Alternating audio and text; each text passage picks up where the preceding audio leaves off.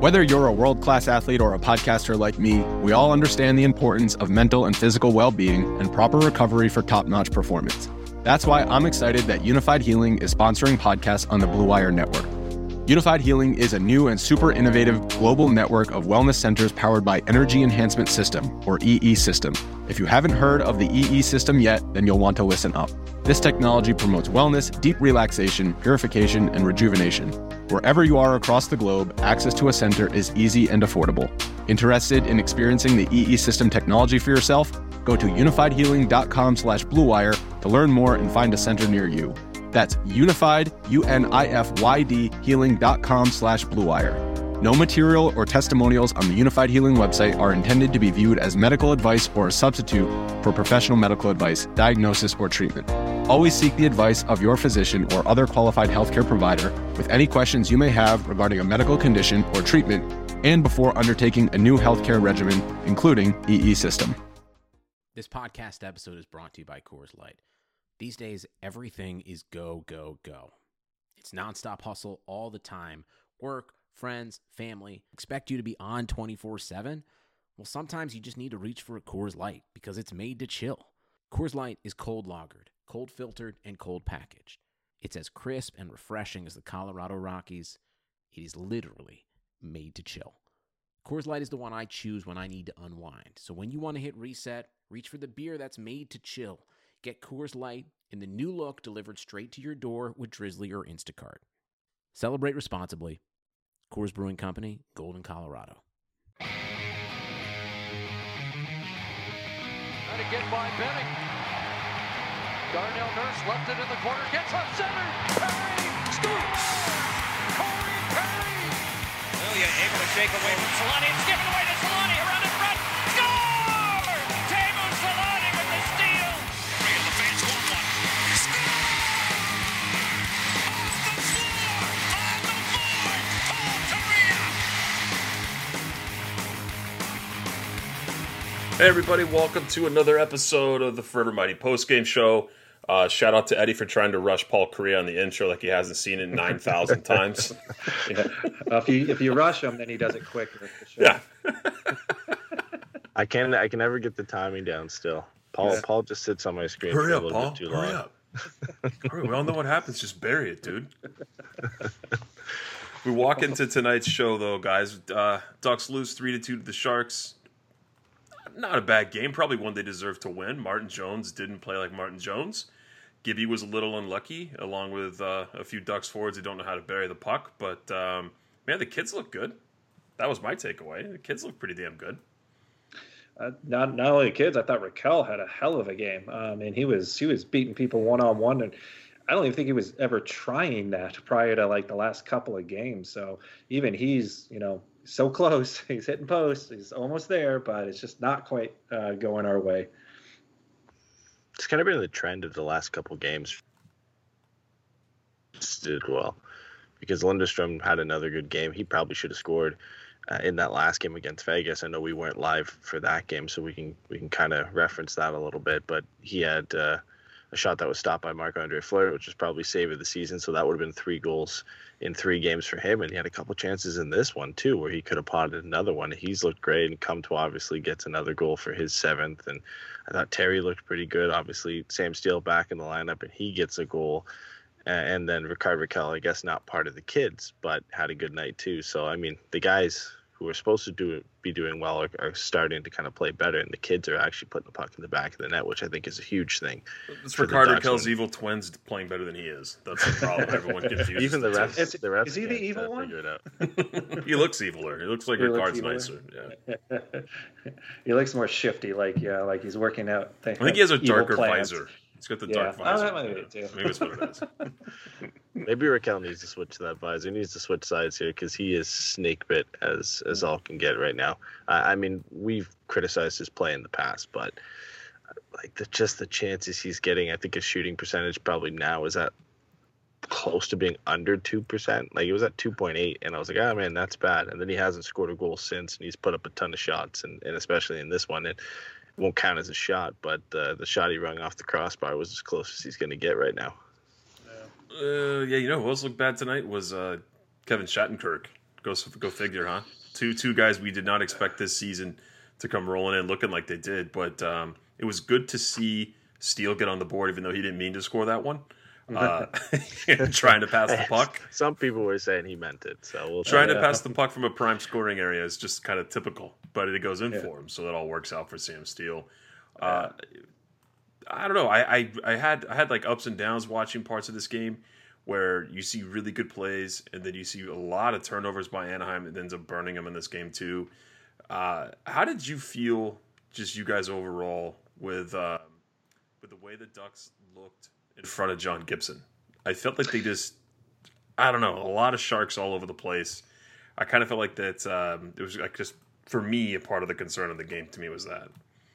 Well, I don't know. In the first period, I felt they probably had about 15 minutes where they were more driving the play, or at least were somewhat in control. And there was about a 5-minute, lull in the middle there. It all kind of happened on that one weird play where it got sent in, hit the stanchion, came right back to the point, and the guy tried to one-time that, and somehow Gibby just happens to be back, just happens to get it shot kind of at him. But ever since then, they took a penalty after that. That Sharks power play looked incredible. Our penalty kill did not. They score a goal, and it took us out of our rhythm, it seemed like, for about 5 minutes where we weren't pushing it. But, I mean, as far as that first period goes, I thought Gibby played well. Martin Jones just kind of outplayed him, short of that one goal. But I wasn't disappointed. I thought the Ducks played a really solid first period. It wasn't a carbon copy of that last game against Vegas, where it was probably one of their best games of the season in terms of how they played in front of John Gibson and how they dominated the play. And you felt like going into this game, they did that against Marc-Andre Fleury and the way he's playing. And the Vegas Golden Knights, one of the best teams in the division, and you go in against Martin Jones, who has a sub-900 save percentage, and a Sharks team who struggled to really get things going. And, I guess that is the trend for the Ducks this year, is they have a couple games where you're like, wow, they're really turning things around, and they're getting back to a point where they're fun to watch and they're dominating play. And they follow up that game with it wasn't an awful performance tonight by any means, but it is a bit disappointing when you look at how they played last game. Oh, it just kind of gives that glare again where we just say they don't have the finishers. And as much as I'd hate to agree with the Ducks broadcast all the time, but I mean, they're just not finishing their plays. They're getting a lot of good chances. They're creating a lot of great plays. They just don't have the guys right now that are bearing the puck. And I guess you'd kind of assume that Rickard Rakell's shooting percentage is going to go up. I mean, I think this is an anomaly for him to be below 2%. It's kind of insane. But he's got to find a way. Otherwise, he might be that guy that gets moved out at some point this season. I wouldn't be surprised. We've been talking about it all season. Yeah. I mean, when you look at guys that have been moved out too, obviously Sam Steele and Danton Heinen were scratched last game, and they both draw back in on the second line. I guess you could call it the second line, with Jakob Silfverberg, Max Jones draws out of the lineup, David Backes draws out of the lineup, and that means Derek Grant moves down from the second line to his more familiar position on the fourth line, which I think a lot of people welcomed. It's nice to see Sam Steele back in the lineup. And you know what? To give credit, I guess, to Dallas Eakins this year, or at least to the players who have responded pretty well to being scratched this year. You look at Troy Terry, you look at Isaac Lindstrom getting bounced out of the lineup and brought back in, and now Sam Steele. Every time a guy has been scratched or put out of the lineup, the game that they come back in, they've looked great. And obviously Sam Steele gets on the board. It is a lucky deflection, but I thought he looked better tonight. He was using his speed, which you saw in the first goal.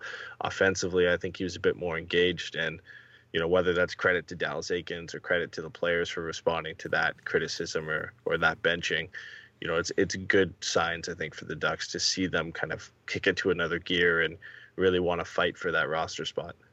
And I think fight for goals, too, because, I mean, obviously we're trying to get more goals in here. And he's basically saying not only if you don't have a good game, but if you're not producing anything on there, we're going to create that competition where someone else is going to try and come in and put the puck in the net. Whoever gets that puck in the net, they are in my good graces, and they'll stay longer from it. So I think that entices them now that they see anyone can really be taken out of the lineup. Even Henrique can be taken out of the lineup. And so if that's the case, everyone kind of maybe pushes for that offense more. And, I like you said, it's credit to Dallas Eakins, because that could have gone bad, benching Henrique out of the first out of all of them. That could have really just shut down everybody, but they seem to be responding a little bit better. I mean, every goal in this game, too, was kind of awkward. Like you look at, Leonard scored the 2 for the Ducks. The 1, Gibby was just completely screened on the power play. That was probably the only solid one. And then, other than that, it just kind of felt like he had a bad turnover by Getzlaf. Just squeaks through John Gibson there. I just was like, what the hell's going on tonight? It was just a weird night. Martin Jones had no business being in this game. That bugged me that he played well tonight because I love dogging on that guy.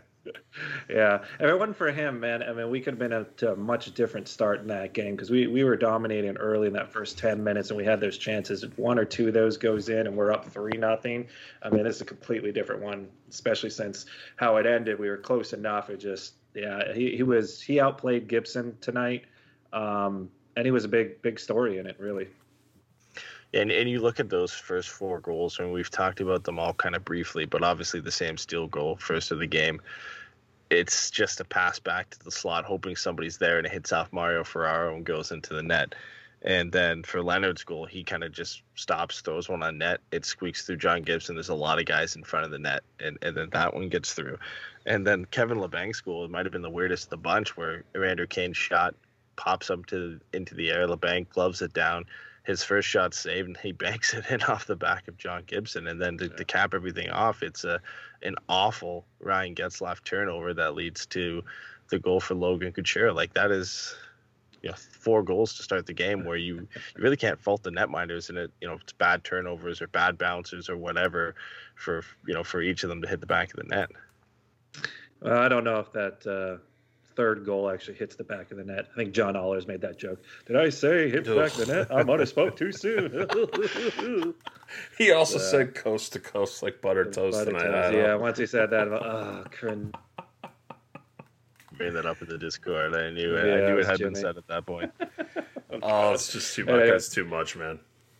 Yeah. So that's fluky, and if you want to kind of look at it from John Gibson's perspective, he made a good save on that Labanc initial try, and then it's just I wish he had maybe put his arm a little bit more around the post in front of it. He kind of waited to see where he was going to shoot it, and he didn't move his arm quick enough, and that one bounces in. But that's just kind of an oddball one. And then the other one is just a horrible turnover and a quick shot, just barely squeaks by.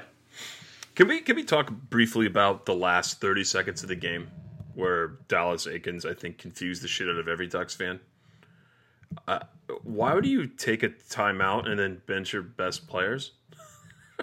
I didn't see who he put out there. Who did he bench? It was he didn't put his top guys on the ice. I think it wasn't the variant, but I think Derek Grant was out there for the end of the game, the last 22 seconds. I would like to say I'm surprised, but the amount of times that fourth line gets put out there in key situations still amazes me. Listen, if I had a DVR to rewind it, I would, but I don't. So I'd have to go back and watch it again some other time. But I remember going, why? Why am I seeing Delorier out there? Is that the problem with having a player's coach at that? When you get to those moments, Eddie for the last minute of this game. Oh, Eddie disappeared. I can still hear him. Oh no, he cut out a bunch for me. Okay, making sure we're all still here. Good. Okay. But what I was saying was is that the problem with having a player's coach at that point? Because, it's no secret that Dallas Eakins will reward lines for their effort, and he's like, okay, I like how you guys are playing. You guys get out there in the final minute.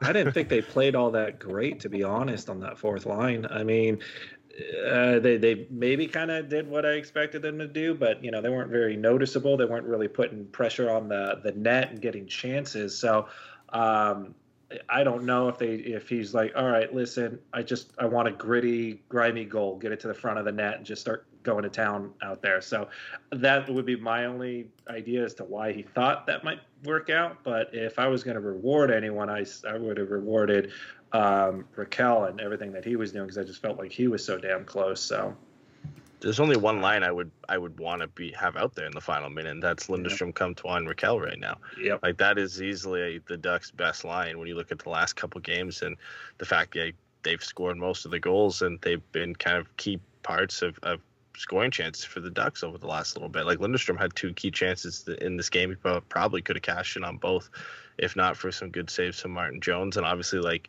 we already mentioned, Raquel hit the post, and Comtois ends up getting the Ducks' second goal of the game, which goes in off Mario Ferraro again. I thought it was Johnny Hakanpää at first, but that's the line you want out there right now. I think like at any point in time, any key situation in the game, if I had to pick one Ducks trio right now to be out there, it's those guys. Well, I mean, of course, you want to have the guys that are hot right now. So you would think those would be the guys that are out there every time. But like you were saying, I think Aikens just kind of caters to the players that he likes. He's that players coach. I don't know. I haven't been impressed by him this year at all. I mean, at one point, I think we saw Cam Fowler and Hampus Lindholm on the ice together. I don't know if that was like a weird mix-up he decided to try, but I'm like, that's never worked. Well, I mean, at this point, the other thing that they were starting to do this game, and a lot more towards the end of the game, but I noticed it even in the second period, is that they are letting their defensemen come all the way in. Like, there's a few times Hakanpää was down by the goal crease, around the goal line, keeping the play in and actually providing offense. Shattenkirk kind of goes around and does it. So I think at this point, he was trying to get maybe his 2 best skaters out there, being Lindholm and Fowler, and seeing if there was some way to kind of keep it in there. And if someone makes a mistake, the other person could probably pick it up, because he's really going to try and throw everything he's got at it. I don't think it was anything permanent, but let's be honest, Shattenkirk really hasn't been all that impressive this season. So I wouldn't even consider him their top, I'd consider him top 3, I guess, maybe. I think Hakanpää's probably been better than he has. And who comes out of the lineup when Manson comes back? I would say like Hakanpää's the easy answer, but the way Shattenkirk's played, like you've had success scratching guys, right? Why not first game back for Manson, give Shattenkirk a seat on the bench and see how things go? There was a game where I was on, obviously on Twitter watching the game, and Steven was tweeting also, and we're both talking shit on Shattenkirk, and he literally turns the puck over twice in one shift in the middle of us talking about it. Like, dude, he's just, what is going on? How is this the thing that we get? We try to sign this guy for 2 years, and this is who shows up. Very strange year. Yeah, his execution was not very good. When I say someone's execution is not good, it means they can be good. They're just not being good. And so for whatever reason, they aren't doing what we know they can do. So it's not that he doesn't have the skill to do it. It's just it's not executing for whatever reason. I mean, so when did you hear me bitch about Cam Fowler this year? Never. I haven't seen a damn thing. You just tried to say that him and Lindholm would be bad on the line. Well, we know that wouldn't. No. It never works. So we bitched about Cam Fowler when he was playing with Josh Manson because the pair of them didn't look good together. And then Yanni Hakanpää came in, and Cam Fowler, I don't want to say he disappeared, but the bad things we were noticing about that pairing disappeared. So then we didn't really harp on Cam Fowler too much, and he's not really doing anything negatively out there as much as Shattenkirk is, where it's noticeable by everybody, right? Taking bad penalties, bad turnovers, not really generating anything offensively, not helping out the power play, the things he was brought in here to do. And I guess really barring the first 2 or 3 games of the season, it has not been a good run for Kevin Shattenkirk. Like it really was the first 2 or 3 games of the season. We were like, oh yeah, Shattenkirk and Lindholm looks good. Like, that's a good pairing. Okay, the Ducks have something to work with here. And then since then, Lindholm's looked great, and Shattenkirk has been kind of the anchor of that pairing. Yeah, we got the New York Ranger version of Shattenkirk. And he's not going anywhere. That guy's never. I don't think he's ever going to get benched. I don't think he's definitely not going to get traded. It's not happening. I wouldn't be surprised. I wouldn't be surprised if maybe they healthy scratch him. I mean, just based on the fact that he's the one taking penalties, he's the one doing the turnover. I mean, obviously that's if Manson is back there. But I was impressed the way Ben Hutton played today.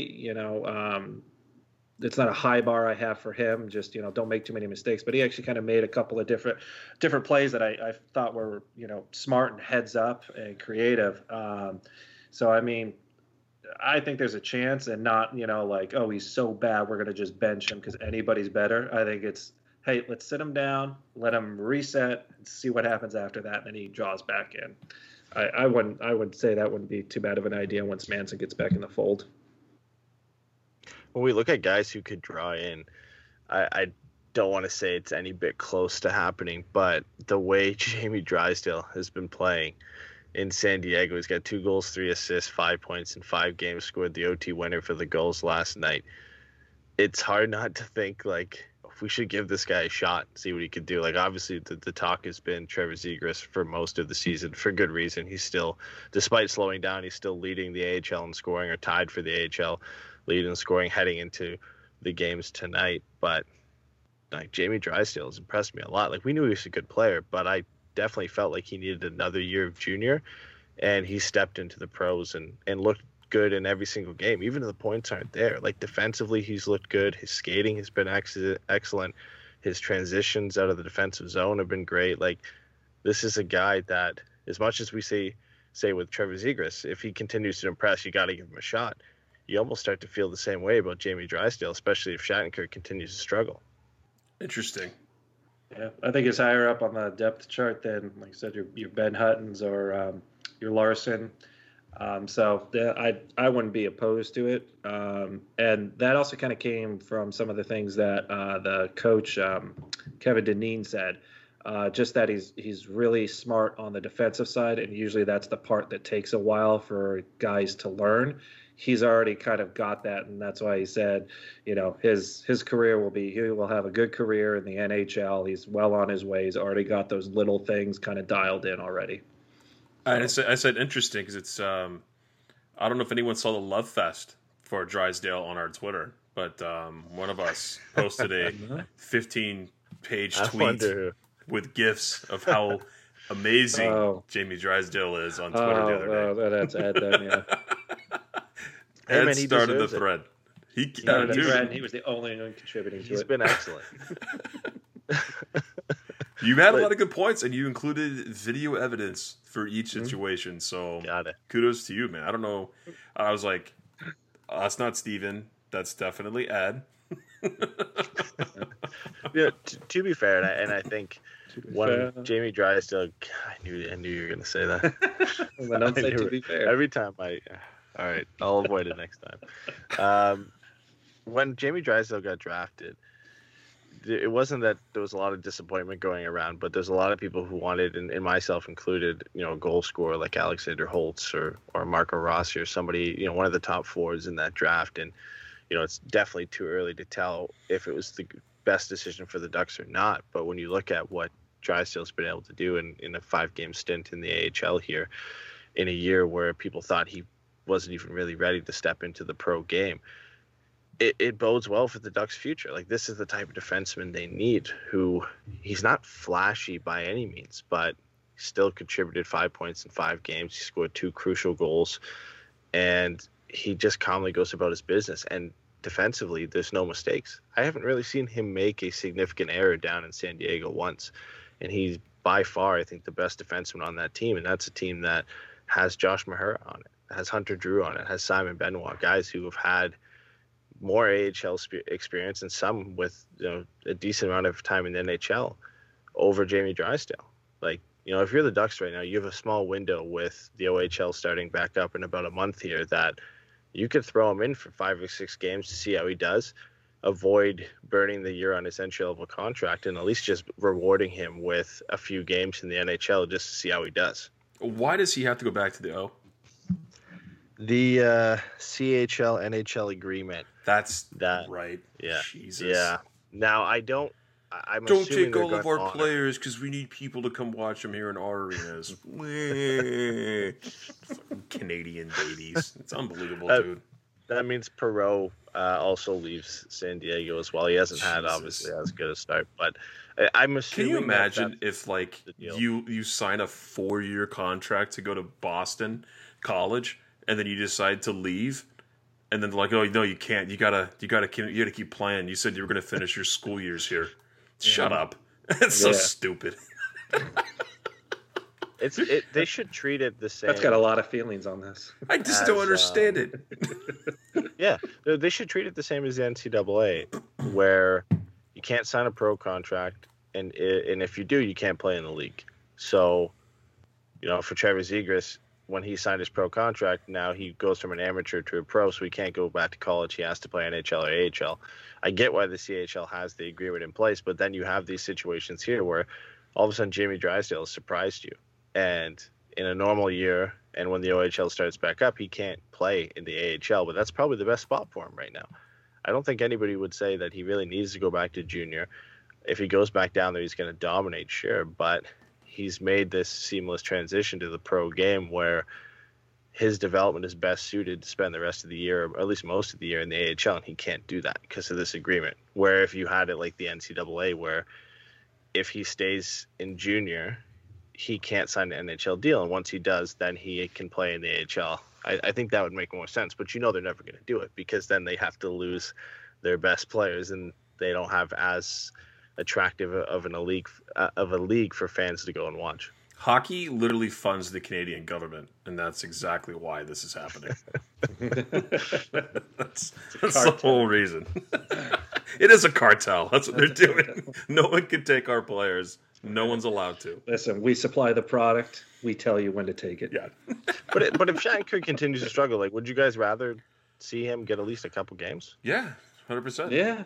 I mean, before he has to go, why not give him that shot? I mean, you kind of just look at what they do for every level, and so if he's dominating the OHL and then you put him in the AHL and he dominates there, I mean, other than that, you just hold it on to him, and it's not making him a better player to play that well against. So the only reason you might do it is just to help build that confidence. But I don't think there's any sort of confidence. There's nothing he can work on there to improve his skill set. It's just going to be experience against top level players. When is he allowed to leave the CHL? I'd have to double check, but I think he has to be there. Would have had to be there this year, and I think he also has to be there next year as well. It's based on age. Is that how it works? Yeah, so it's based on two things. So you can either age out at 20. So if you're 20 and like going into that OHL season or CHL season, if you're 20, you don't have to go back. If you did, you'd count as one of your team's 3 overagers, or you have to play 4 seasons in the respective league. So for Jamie Drysdale, it's the OHL. So he spent 2 seasons there. This would have been his 3rd this year. So next year is his 4th. And he's only 18 right now, so he won't hit the age limit before he hits the 4-season mark. So he has to be back there next year unless he's playing in Anaheim. He can't play in the AHL next year unless they amend the agreement again because of COVID or whatever.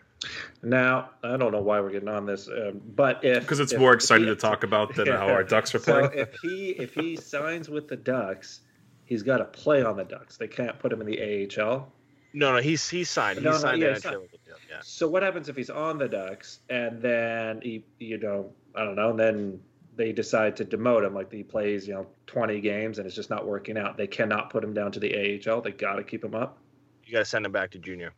So that's the only option you have. There's I don't remember. If you send him, you can't bring him back after that, right? No. Yeah, I don't remember a Ducks player who ended up going through that process. Who did that? Yeah. Maxime Comtois did do that. Yeah, he couldn't go back down to the AHL. I think they used a loophole where they sent him down as like an injury rehab, and Comtois played 3 games with San Diego, and then they sent him back down to Quebec for the rest of the season. So that would be a similar situation. Like Drysdale could play 20 games next year, and then if the Ducks felt like he wasn't ready or whatever, if they send him back down, he has to go back down to junior, and then they can't bring him back up. He's injured. Yeah, he's injured. He can play 3 games in San Diego, and then he gets sent down. That's hilarious. That's hilarious. So yeah, other than Drysdale, the one guy I wanted to talk about too, because I know Jay's a big goalie guy, was Lucas Dostal. Mm-hmm. And this, outside of Zegras and Drysdale, I think the third guy people were most excited to see this year in San Diego was Lucas Dostal, just because he's playing pro hockey in Finland already. And you couldn't ask for a better start, really, to an AHL career. He's a 4-0-0 record. He's got 3 straight 40-plus save performances, a 1.75 goals against average, and a 956 save percentage. Like, he's unbeatable right now. And like I said, you really can't ask for a better start to a pro career in North America when you're making the switch over from Europe. Yeah, so far everything is advertised. So not only has he come out and kind of he's probably done over that because they said their biggest thing was getting him over here, getting him acclimated to the North American style, which sometimes is a lot faster paced, but sometimes it's a little bit harder for European goalies to make that adjustment. I think their goalie coach in there played in Europe as well, so he's got a little bit of experience, and I think he's been Dostal seems like a student of the game. He seems, from what everyone said, is he's very calm. He doesn't get rattled. He's focused on what he's doing, and he's a professional through and through already. So when you kind of have that mindset going in, and you're able to produce off of that, off of expectations, then the future looks bright, especially when you can falter early and get down on yourself. But it doesn't seem like that's happening. I think he's the part of the reason they kind of brought him over too is that I think this is probably Ryan Miller's last year with the Ducks, and after this we'll probably end up seeing Dostal, if he continues the way he's doing now, we'll probably see him as a backup role because he's that good. He's eventually going to need to be a starter somewhere if this trend keeps going.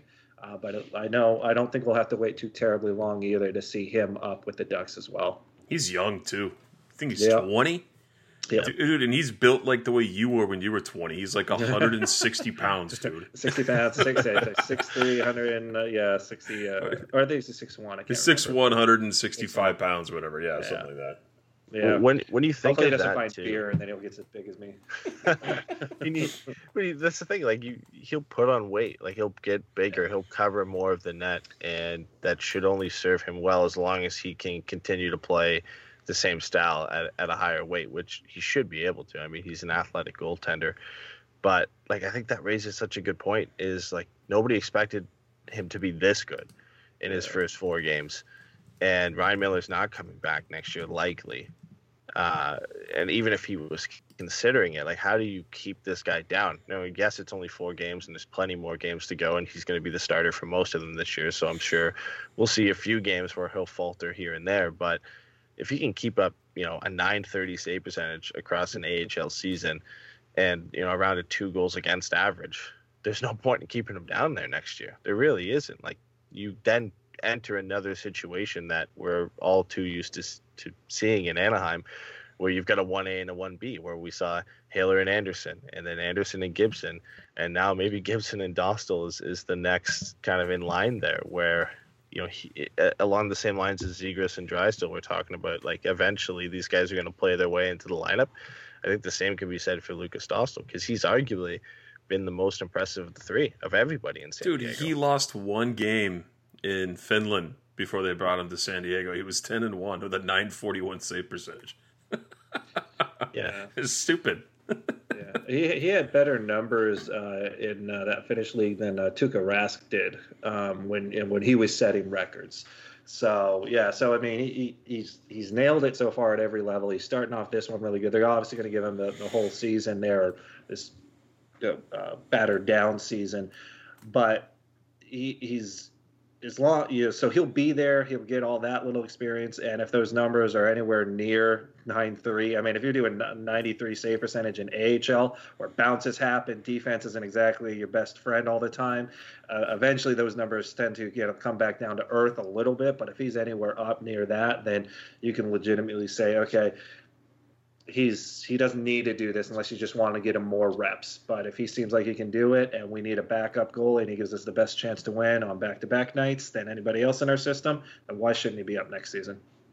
Yeah, he has like an insane stat where over the last 3 seasons he's won like 50 of his 56 games played, or something like that, between the 2 seasons or 2.5 seasons in Finland and now the start here in San Diego. Like, that's unreal. He's lost like 7 games in the last 3 seasons because he's just played unbelievably. And I think the big thing for Dostal is, like, you look at the last 3 games, he's made 3 straight 40-plus save performances. He's not coasting to these victories. No. He's leading the goals to these victories. He did the same thing in Finland, too, where he didn't have a great defense in front of him, but he was just stopping 30, 40-plus shots a night. Like, he makes it routine. Like, you look at that game last night where he made, like, I think 45 saves. It didn't feel like a 45 save game, 45 save night for Lukas Dostal, but he's just so sound positionally that, he just makes these saves look easy. He doesn't really have to make too many difficult saves, where it was like John Gibson earlier in his career where he would make easy saves look difficult because he was out of position and he'd be diving across to make the saves. And obviously he's worked on that, but I think Dostal already has that, which bodes well for his future. It's just, now the next step is making the transition from the AHL to the NHL and whether he can do that. Yeah.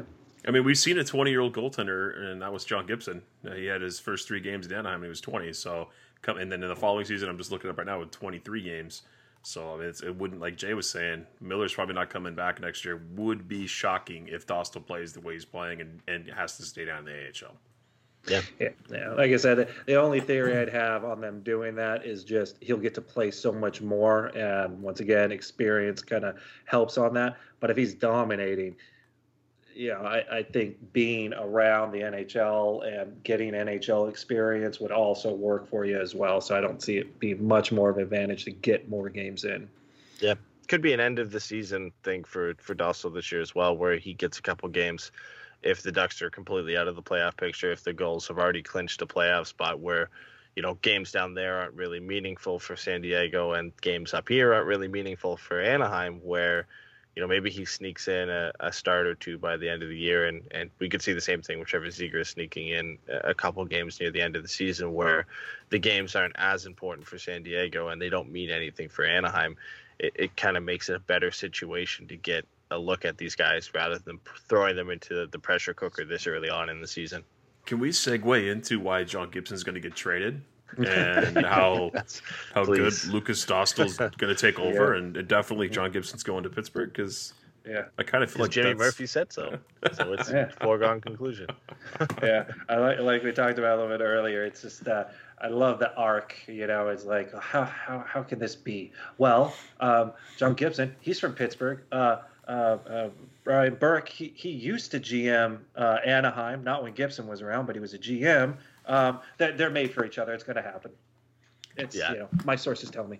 I love it. I love when you can clearly see the pieces they put together. It's that obvious, but they still decided to publish it. There's no. And the thing is, they published it as that. He literally said, he didn't say, "Oh, my sources told me the Penguins are calling Bob Murray on John Gibson." He literally said, "Well, yeah, John Gibson's a Pittsburgh native, and Brian Burke used to GM in Anaheim, and he likes to make big trades, and Pittsburgh's goaltending hasn't been great. So, yeah, that's my that's a recipe for a room." Yeah, so that's my source. Where's the cap space? Where would the cap space come from, right? How is Pittsburgh going to fill that? You would have to work, because it's not like Gibby's on the books for 2 more years. Yeah. He's got 6 or 7 seasons at that rate left. Yeah, there's no way. Even if you can get the cap work, because I think Jason Zucker makes $5.5 million in Pittsburgh, you can offset most of it with that. But where does Pittsburgh get these assets? The Penguins have one of the worst prospect pools in the league because they continually trade away their prospects and first round picks to try and compete for the Stanley Cup every year. They don't really have any assets. They don't, and you can't. And they're not going to keep trading your first round, because then you just dig your hole even deeper.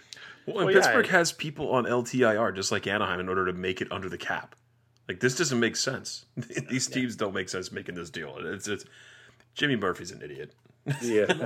The most logical trade piece is someone like Jake Gensel, and the Penguins can't afford to trade Jake Gensel because they don't have anybody to step into the lineup. So you solve one need in goaltending and create another, and losing one of your best forwards, obviously outside of Crosby and Malkin, and Jake Gensel. And like I said, you can. I would only want Gensel on team if we had Doc Emmerich to say his name. Just the way he says Gensel. I can't even do it. We'd have to play an audio clip. Don't make me do that. It's too late. Okay. I'm not sure what you're talking about, so I want to hear it. We'll have to have it prepped for the next show. But that's the thing. At least if there's a pathwork to a deal here, put some effort behind it to look to see if the Penguins can even make this work. Because I know Brian Burke has a tendency to pull off crazy deals. He's done it in the past, but the Ducks aren't going to take Malkin. That's just not. They're not in a position to bring in a player of that age at this point in time. They're in a rebuild, so it doesn't make any sense. Penguins aren't going to move on from their top young players like Gensel. They don't have any top prospects in the system. Their first round pick is essentially useless. Like, there's just no way a deal like this happens. But it's Jimmy Murphy. Like, and it's behind a paywall. already. You can't even read the whole thing. It's clickbait. It's Yeah, 100%. That's what it is. You want to read my dumb opinion? You got to pay for it. Yeah, and even though Brian Burke likes to do, I mean, he's coming in, and I think they're probably coming in to evaluate how this season goes and see where they can maybe make improvements at the draft or in the off season. I don't think they immediately come and go like, all right, let's start getting big names in here now. I need to make a splash in my first week, otherwise everyone's gonna be mad at me. I don't know. I think he's gonna probably take an evaluation and then kind of give his opinion on it. You remember what not everyone, people thought that Freddie Anderson was better than John Gibson? A lot of people still another do. rough night tonight. Yeah. Weren't they up Well, at least it wasn't against a 5-1? bad team. Were they up 5-1 and they lost 6-5? Or were they up 5-1 Lost with 6-5 10 in seconds overtime. left in the second period, and the Sens scored with I think 9 seconds to go, and then scored 4 straight goals in the third period, and then 1 in overtime. Mitch Marner pulled off the move of all moves on Dadonov, but then Dadonov went down to the way and scored the goal.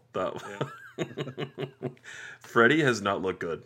He's just, I don't know. Everyone brings him up all the time about him being an excellent goaltender. And Yeah, but you can look Is at a he? little bad stretch. is he okay? Like, we could get into He's this. not an excellent goaltender. I don't think he's bad, but he's not in the same starter. category as John Gibson right now. I'd agree with that. I think the Ducks won that trade. Yeah, I mean, we got Steele and Comtois, so I think it's still ongoing. I think they're both long-term going to be, them together as a package are going to be more valuable to the Ducks than Freddie Anderson would be. So I think no matter what, as long as the Ducks got 2 decent NHL players out of those picks, that they were going to win that deal because John Gibson has been so good. Like, you really don't need Freddie Anderson at that point. You don't need 2 starting netminders. The Freddie's wasted as a backup in terms of how much money you would have to pay him to stick around. So, it was always going to be an easy win for the Ducks as long as they got 2 players who could make an impact on the NHL roster. I mean, he's 909 save percentage last year, and now he's at that 901 save percentage this year. Oh. Yeah, Martin John Jones Gibson, numbers. despite the Ducks' troubles, went into this game at a 922 save percentage and a 2.26 goals against average. Like, again, they're not the best numbers to judge goaltending by, but that's still pretty impressive considering how much the Ducks have struggled this year to support him offensively. True. He's better than Freddie Anderson. Just ask the Maple Leafs fans. Yeah. Tying a bow on that Pittsburgh stuff, I could see Marc-Andre Fleury going back to Pittsburgh, and maybe Malkin makes his way to Vegas. And so when Marc-Andre Fleury gets benched, are they gonna put a sword through a penguin? Is his agent gonna put a sword through a penguin? No, and tweet because it out? he's never getting benched there because he's the only guy who can play net there. He's the only quality goaltender they would have. Who else do they have there now? It's Tristan Jarry. Oh yeah. Well, Yeah. we all thought he was gonna be good last year. Yeah. Yeah, I don't know. I haven't watched enough Pittsburgh games to know what their problem is. But it's obviously not the goaltender. The economy is made up of real people doing real stuff, and it affects everything. Which you obviously know since you're a real person doing real stuff. Marketplace is here to help you get smart about everything beyond the what of the day's business and economic news. We dig into the how and the why with the real people driving our economy. From big tech and interest rates to small businesses and what's happening at the Fed, Marketplace breaks it all down so you don't have to. Listen to Marketplace wherever you get your podcasts. For the ones who know that a little late is always too late, and that the clock doesn't stop just because you're missing a part, Grainger offers supplies and solutions for every industry. And our Keep Stock inventory management solutions help ensure you have the right stuff in the right place at exactly the right time. Visit Grainger.com/keepstock to learn more.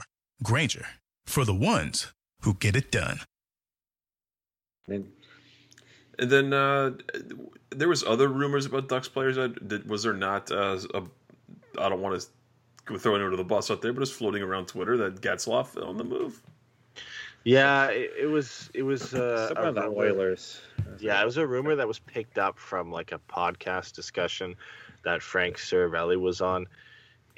Somebody had asked like if Getzlaf was available, and he didn't really say he was available. He just said he would be a great deadline acquisition for any team, which I think is, pretty easy to say. Like, it's true. He would be a great deadline acquisition for a team looking to compete. He's a leader, and he's still a quality player in this league, and he has a unique skill set that really hasn't died away yet. And I think if you surround him with quality players, he can and put him in maybe a second or third line center role, then I think he can be a really good player for you. So it isn't anything surprising to say, yeah, a lot of teams would be interested in Ryan Getzlaf if he was available. He's a unrestricted free agent at the end of the season, so it makes sense. And maybe he's looking for a new challenge or a last chance at the Stanley Cup. So I get where they're coming from there. But again, similar to the Jimmy Murphy, John Gibson stuff, it's not really a rumor as much as it is saying, oh, that would be nice if that happened.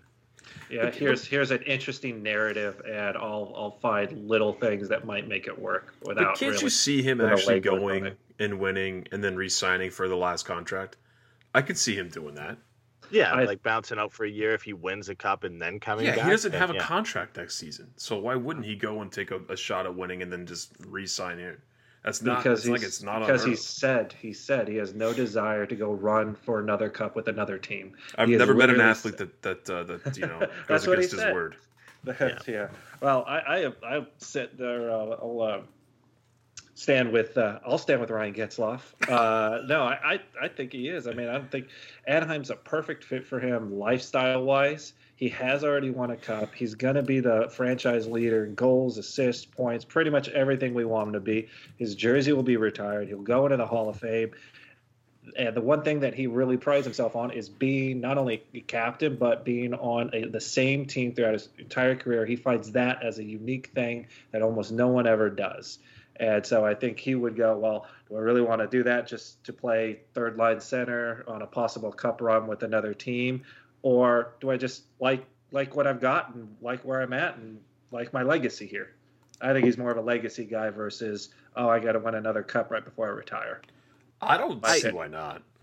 I see, like, I agree with what Jay's saying. Like, I don't think Ryan Getzlaf is actively saying, trade me out. I want to go win a cup somewhere. But he's also been a guy who said, like, if the organization asked him to move on, he would move on.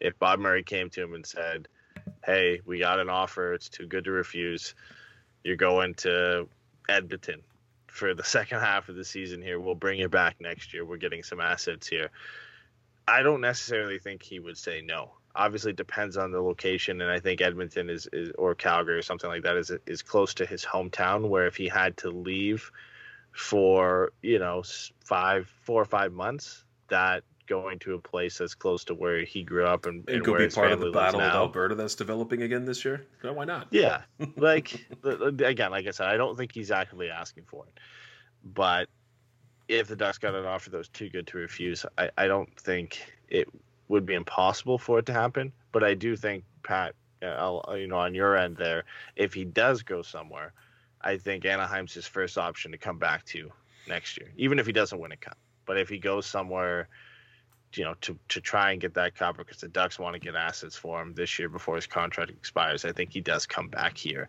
I don't think he would ever re-sign somewhere else. I think Anaheim is the place he wants to end his career and likely stay there if he without moving, if he possibly can. I still see it being an opportunity for him to go win elsewhere. Why wouldn't you want to? He could say that all he wants, but he won a cup. What his second season? Getzlaf wants more than Getzlaf. Well, no, but he won a cup his second season. Yeah, I would say that cup is more greedy. Jumbo Joe and Patty Marleau say the same thing. Like, oh, we'll never leave San Jose, and they both left. They San never Jose. won a cup. I know, but I mean, we're saying Getzlaf is sitting here saying that he says he'll never leave. I believe both of them also said that in San Jose, where Joe Thornton and Patty Marleau said, yeah, we're never going anywhere. And then they both left because the Sharks were moving in a different direction. So I think I believe maybe Getzlaf he'll go to Montreal to play with Perry. Well, Perry didn't have a choice. So. Perry almost won a cup last year. Yeah. hey, he might win a cup this year. Montreal looks, well, they looked pretty good, not anymore, but Yeah, let's all talk about the Canadian division that is not as good as everyone else thinks it is. Yeah. all right, we got to wrap up these trade rumors here. The last one is the fishiest of the bunch. A noted Anaheim Ducks blog says that their sources have said that the Devils would want Adam Henrique back.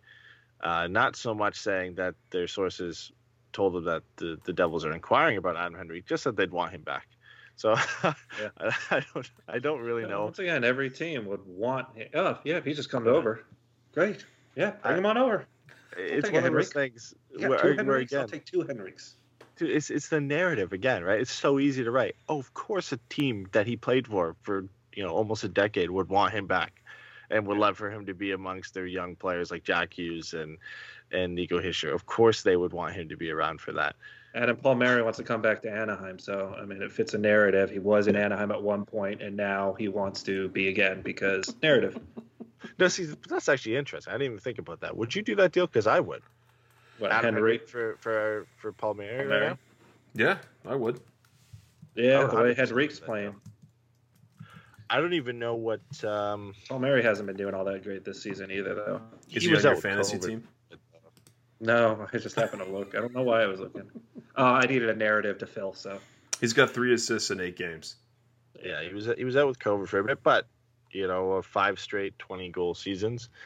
If you had to pick any type of player that the Ducks could use right now, I think it'd be Kyle Palmieri, and he's only 30, so he's right at this. You're essentially doing a hockey trade, which Bob Murray loves. I didn't think about it, but honestly, out of all the deals we've talked about here, it's probably the one that makes the most Well, sense. let me get to my sources. And then we'll make this I mean, he happen. did leave Anaheim and then start scoring goals, so maybe it wouldn't bode well for him to come back. Yeah. I don't even know What? Where how my he career makes never it. took off? Yeah, let's go there. But if it's a trade, you don't have a choice. Unless he does. What's his contract? Love these Trade. rumors. I love Yeah, the right. rumors. Palmieri makes 4.65 for just this year. So, Okay. I The Ducks would have to try and re-sign him. I don't think they'd trade Henrique after We they should just create signed burner Henrique. accounts and just start. Yeah, I just start should. rumors. Yeah. It's We'll not just the- we'll just start naming each other as sources. Listen, it's not the worst trade concept ever, though, to bring in Palmieri for Adam Henrique. I think both teams benefit there. I think they're similar players in terms of total production, points-wise, around 45 to 50 points. You're just swapping, a two-way center who puts a bit more assists and can get close to 20 goals for a pure goal scorer in Palmieri who can hit 20 pretty easily in any season. And I think that's what the Ducks are more looking for. And I would argue for the Devil side of things is they're looking for a player who's kind of been there and done that in New Jersey and kind of knows their culture and to help guide the younger players into the next era here. Adam Henrique, I think, is the type of guy for that. Yeah, this rumor is writing itself. Eddie's leading the charge. Yeah, right. It's too easy. It's too easy. They all have a little bit of a narrative, of course, behind it, but no actual substantiated sources, though. Yeah. PK Subban wants to go back to Montreal too, by the way. We'll just take all the salary and take Yeah. Palmieri and PK Subban. You'll have to think about it. When you're doing trade rumors, you don't think about the actual financial part of it. You just go, listen, they just want it. It's going to happen. People are interested. Or it's like Everyone's interested, NHL everyone's when you not just playing. like try a trade, they say no to you, throw in somebody, and they go yes. Yeah, You pick just someone keep like a throwing in little bit lower, pieces a little until bit, they say yes. fifth round. Okay, so that's it pretty much for the trade rumors. I mean, it is what we kind of expected. If you thought we were going to come in here and add validity to some of these trade rumors, then I think you're in the wrong place. But the one Realist. thing I wanted to talk about, I was hoping Trey Terry was going to have, a nice game on the stat sheet. He didn't, but he leads the Ducks in passes to the slot heading into this game with 22, which is double the amount of the next highest player, which is Ryan Getzlaf. Normally, like when you go and you kind of dig for these advanced stats, you can kind of explain them away. For this one, I think it shows a little bit more that Terry is a bit of an underrated playmaker. And maybe I'm eating my own words here, and I criticized him a lot for his offensive play this year. But it's one of those stats where you don't notice it, I guess, when you're watching too much. But when you look at the stats at the end of the game, you're like, wow, Terry had 4 passes to the slot this game. And when you're looking for a team that's looking to score goals, you need more guys to do that. And when you have one guy who's doing it double the amount of the next highest guy, it's going to catch some eyes. So I got to give credit to Troy Terry there, because he's clearly doing the right things on the ice, and it's just not equating to points yet. But I think he's looked pretty good over the last couple of games here. Oh, for sure, the last couple of games, yeah. Yeah, I mean, he's creative. He's got creative talent. I think they're expecting maybe a little bit more finish to his game, and it seems like now he's maybe doing more of the playmaking stuff. But that's a good stat to follow and to actually have, because whenever that happens, it can create chaos. Even if it's not a direct pass that works or anything like that, if it's a pass and even if it's bobbled or it hits a skate or something like that, yeah, you increase the chances of something stupid happening, like what Sam Steele did, where you just kind of is throwing it back to the slot, the guy's kind of charging behind, and then it gets lost in the shuffle and goes in. That doesn't happen all the time, but it's going to happen a whole lot more likely the more times you throw it in there, especially given how many games. That means he's doing it at least once or so a game, if not more. I'm not a big Troy Terry fan, but I will say that this season has been different for him. I mean, especially with his goal scoring, he was able to put together. I don't know. He has to do more often for me to be sold on him. To me, it wasn't a surprise that Comtois was the goal scorer. Everyone thought that Terry was going to come here and be this power play guy and like score a bunch of goals, and it's just, you could say he's in the right place at the right time. You could say he makes the right play, but until you see the guy being able to finish at the NHL level, I'm just gonna wait or move him. Like, I don't know what the Ducks want to do. They just need to shit or get off the pot with some of these guys, and I just Terry's looked better the last couple of games, and I'll be the first one to say I'm with you for most of that. Just because I kept hearing about how he's working on his game, he's gonna get better, he's gonna reach that. These things will start going in. And then it almost kind of becomes like a Max Jones thing, where it's like, all right, well, he's trying hard, but nothing's happening. So, but about the only difference I would say is over the last couple of games, I've seen his play pick up a lot more. I notice him a lot more. He's trying one-on-one moves a lot more, and he's not necessarily getting knocked off the puck as easily. So we'll just see if it keeps going, but he's still got same with me. He's got a long hill to climb before I start going like, okay, I think he's NHL material, and I'm happy with where he's at. All right. Before we move into the fan questions here, we're at the quarter season mark now. The Ducks are 6-7-3, and officially after tonight's game, they have the worst ranked offense in the league at 1.94 goals per game. Shocking. And the 29th ranked power play with an 8.57% efficiency. There's actually 2 power plays worse than that somehow, Detroit, which is ridiculous. I would assume so. It's got to be. But, I want to get your guys' thoughts on the Ducks a quarter of the way through the season. For me personally, I think this is, I guess, where I expected them to be around. Maybe not this bad offensively, but right around this mark. And obviously the goaltending has rebounded, and being just under 500 at this point, I think is safe to say where most people expected them to be at. Yeah, I would like to go back and revisit what our predictions were for the first 20 games. I know mine was 8-4. I'll have to see if I can bring. We got to go back and figure that out. Yeah, I know mine was like 11 something and something. I think 11-7-2. I think I had 17-3. Yeah. No, I'm just kidding. Yeah, you're the optimist of the group. Stevens wasn't too optimistic. Apparently, Jay, you and I are the optimists, and it's Eeyore and Droopy when Steven and Eddie do the shows. Yeah. Sad. Let's see. As far as what the Ducks are doing, I'm more impressed with the goaltending. I like you said, I think they kind of did a little bit of bounce back. Usually Gibson starts off pretty good and then gets worn down as the season wears on. But right now, I haven't really seen that yet.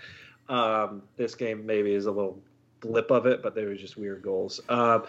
The offense, that's disappointing. I wasn't had high expectations, but definitely not the worst in the league. Is not where I thought we'd be at the quarter of the way. And I really thought the power play would come up bigger than it has now. And I think that kind of goes hand in hand with not scoring enough goals. But I thought Raquel was has been doing well. He's just it's just snake bit. I mean, that shooting percentage is like the opposite. When someone's shooting way too high, that's going to come back down to earth. You almost have to think with how many chances Raquel's getting, that's going to start coming up, and he's going to start getting some of those goals, and then that all starts kind of going up. But they got a long hill to climb to even get anywhere further away from the cellar on the offense. I've been disappointed with Shattenkirk. I thought he'd have more of an impact. It's been pretty bad. Yeah, it's been pretty bad.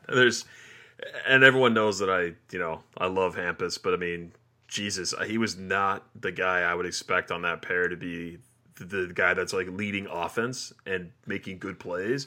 Like there's so many times this season where I've seen him go end to end and come back and break up a play on the defensive side of the puck. I'm like, holy shit, like he's really coming around again. And it's just disappointing to see where Shattenkirk's been at, obviously. But I'm actually a little surprised where the Ducks are. I thought they probably would look worse than they have. I know they're not scoring, but they're still eking out wins every now and again. And they're not getting hosed by horrible teams. Like at least they stuck with the Sharks. They beat the Kings. They played well against Vegas. So I think it could have been much worse, but what are you gonna do? I had them make it in the playoffs in that 4th spot, but I don't know. Well, they're right in that mix, right? Like they're still within touching distance of Arizona, and they're ahead of San Jose and Minnesota, who both have games in hand. Like they're right in that mix of those 4 teams fighting for that last. And LA is really the only team who's kind of fallen off that, but even LA is still kind of within distance of Anaheim. Like it's easy to say if LA won their next 3 games, which is probably not going to happen because they're 4-6-3 on the season, but they're only within 4 points of the Ducks with 3 games in hand. So it's possible they could catch them. Mm-hmm. And when every team has played 16 games, the Ducks could still be the worst team in this division. Other teams have to win games, of course, and a lot of these teams, of course, play each other the way the division structure is this year. But, I don't think it's super surprising to see the Ducks kind of in this mix of a team floating around 500 amongst several other teams floating around 500 in this division. One of them will win out and get that 4th spot. It's looking like Arizona right now. Yeah, they've been the most impressive of the bunch. And Jason, I know that was you who ended up predicting that. And Darcy Kemper, I got laughed at. Darcy Kemper with a shutout win over 1-0 over St. Louis. So they're 7-game series. They're looking like the best of the bunch here. But Minnesota is also still in that mix, and they've only played 11 games. So they also could jump up there. And a quick update on Rickard Rakell's shooting percentage. It's now at 1.96%, 51 shots and 1 goal. Yeah, he should have so many more goals. It's just top 15 in the league in shots, and he's got 1 goal. Like I said, he looked great today, except it just did not go in for whatever reason. But the fact that he's making moves and getting open is a good sign for me, because he used to never do that. It was just outside. Maybe I might be around the net, and maybe it might come to me or something like that. But now he's taking an active role and trying to get in there and make something happen. All right, let's jump into these fan questions, and then we'll wrap up the show here. We've only got a few from Twitter.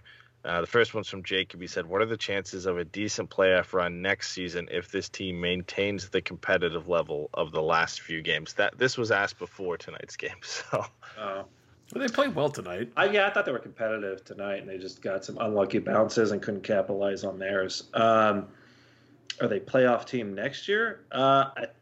We have the expansion draft. It depends if Zegras comes up. It depends, Division depends on a lot of factors. Back to normal next year as well. Yeah. I mean, Ryan Miller won't be there for other games too. So I find it hard. I think there's still maybe another year out. It depends what they can do. But I mean, Getzlaf's contract comes off the books, so maybe there's a chance there that they sign him for less, and that frees up some money to get somebody else. Or just to get out from under LTIR, pretty much. Yeah. Honestly, I think there's a better chance of them making the playoffs next year than this year, because once the divisions go back to normal, you swap out St. Louis and Colorado and Minnesota for Edmonton, Calgary, and Vancouver, who I don't think are better by any means, especially than St. Louis. Vancouver's trash. Right? Like they're not much better than if you think maybe you add Trevor Zegras on a full-time basis next year.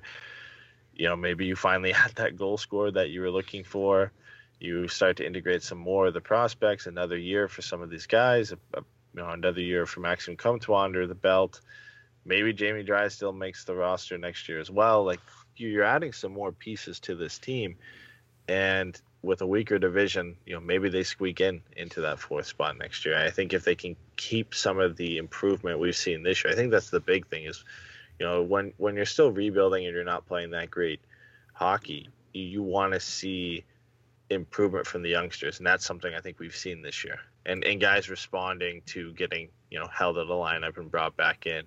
I think we've seen that progression this year. And if they can continue that all year and build into next year, they're not going to be a playoff. But he's talking about a decent playoff run. I don't see that happening. I see this being they make the playoffs. Maybe. Yeah, they could squeak it. It's a maybe. Year. That's a maybe next year for me. I don't know. There's this team. We just ran their offensive numbers. The power play is atrocious. It's unbelievable. There's 2 teams that are worse than the Ducks. You just watch our power play, just like, how? Okay. Do you guys not watch how the other teams do it? I don't get it.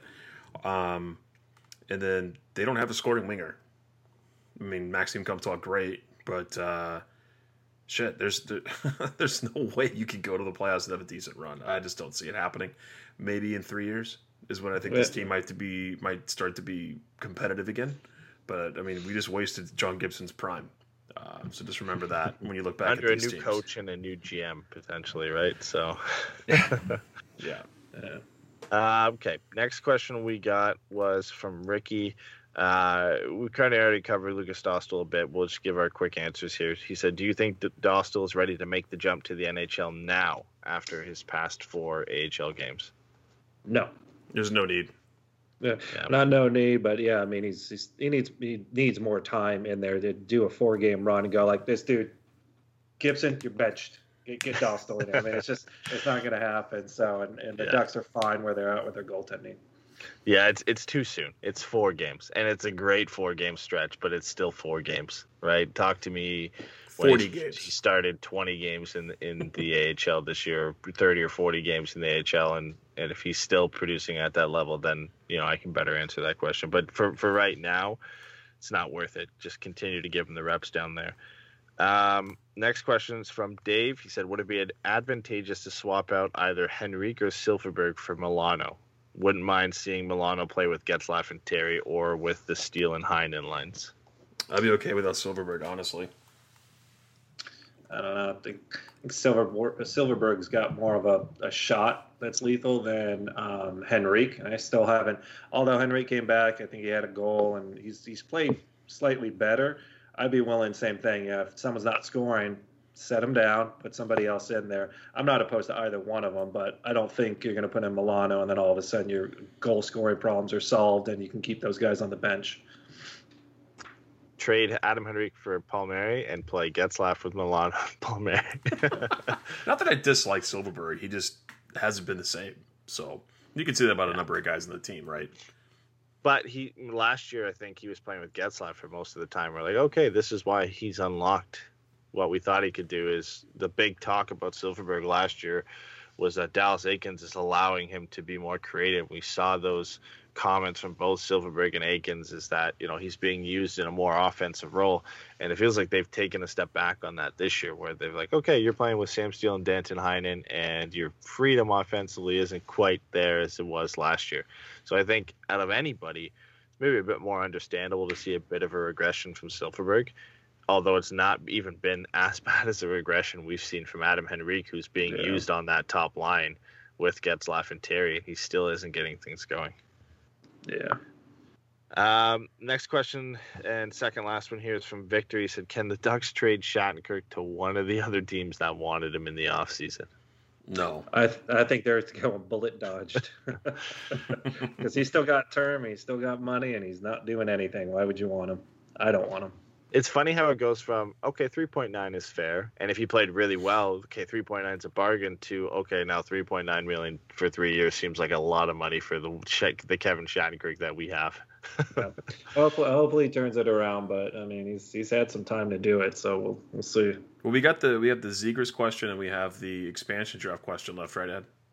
Yeah, I was going to save the expansion draft question for another day because I know Steven was talking about setting up a middle of the season type show where we go over, who the Ducks have after the trade deadline and look at what an expansion draft protection could look for the Ducks. So we'll save that one because we're probably going to cover that in a more in-depth basis. And I think it warrants a more in-depth kind of discussion rather than just off the top of our head. So we'll finish it with the Zegras question here. It's from Caitlin.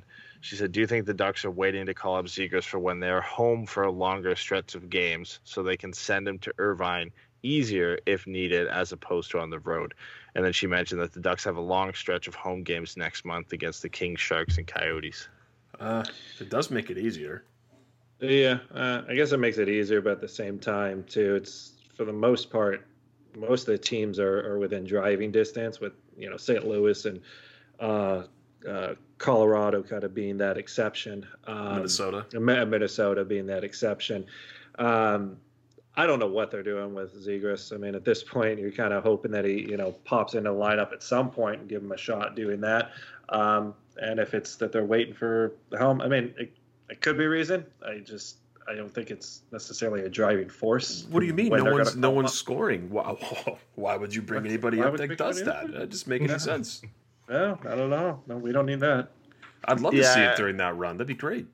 At that point, it's just getting my hopes up that, because it's a logical point to make. Like, the Ducks do have a long stretch of home games, and if you were going to bring a guy into the lineup and you didn't want him to miss a ton of games, doing it when you have a long stretch of games at home makes sense, right? Because then if the Gulls play the next night, you can send him right back down to San Diego and not have to worry about him, being on the road and having to get back in time for that game or missing out on action with the Gulls. So, yeah, it gets my hopes up that it's a possibility, but it probably is just that where, it's speculation and it's something that makes sense, but Bob Murray probably doesn't go with it. They're not going to bring him back until there's fans because they want to show off their new product in front of the fans. Mm-hmm. Look, it's shiny. We'll never see him until next year. Yeah, and even Ricky mentioned in the chat, if the Ducks went out with the 4 playoff spot, do you think Murray brings in Zegras? I don't think that has anything to do with it at this point, whether they make the playoffs or not. If they're going to play him this year, I think they already know they're playing for him, and obviously we're not privy to that. So we'll only know they're playing when they choose to reveal it. Yeah, which they don't, so we'll never know. The downfall of this franchise has started when we did Bobby's breakfast, and he screwed us out of extra food. And then, and then this last season, he did an online only because of COVID, which is fine.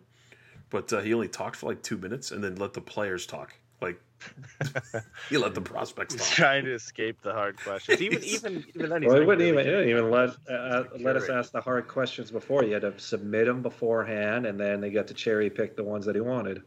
Mm-hmm. Yeah. God damn it, Bobby.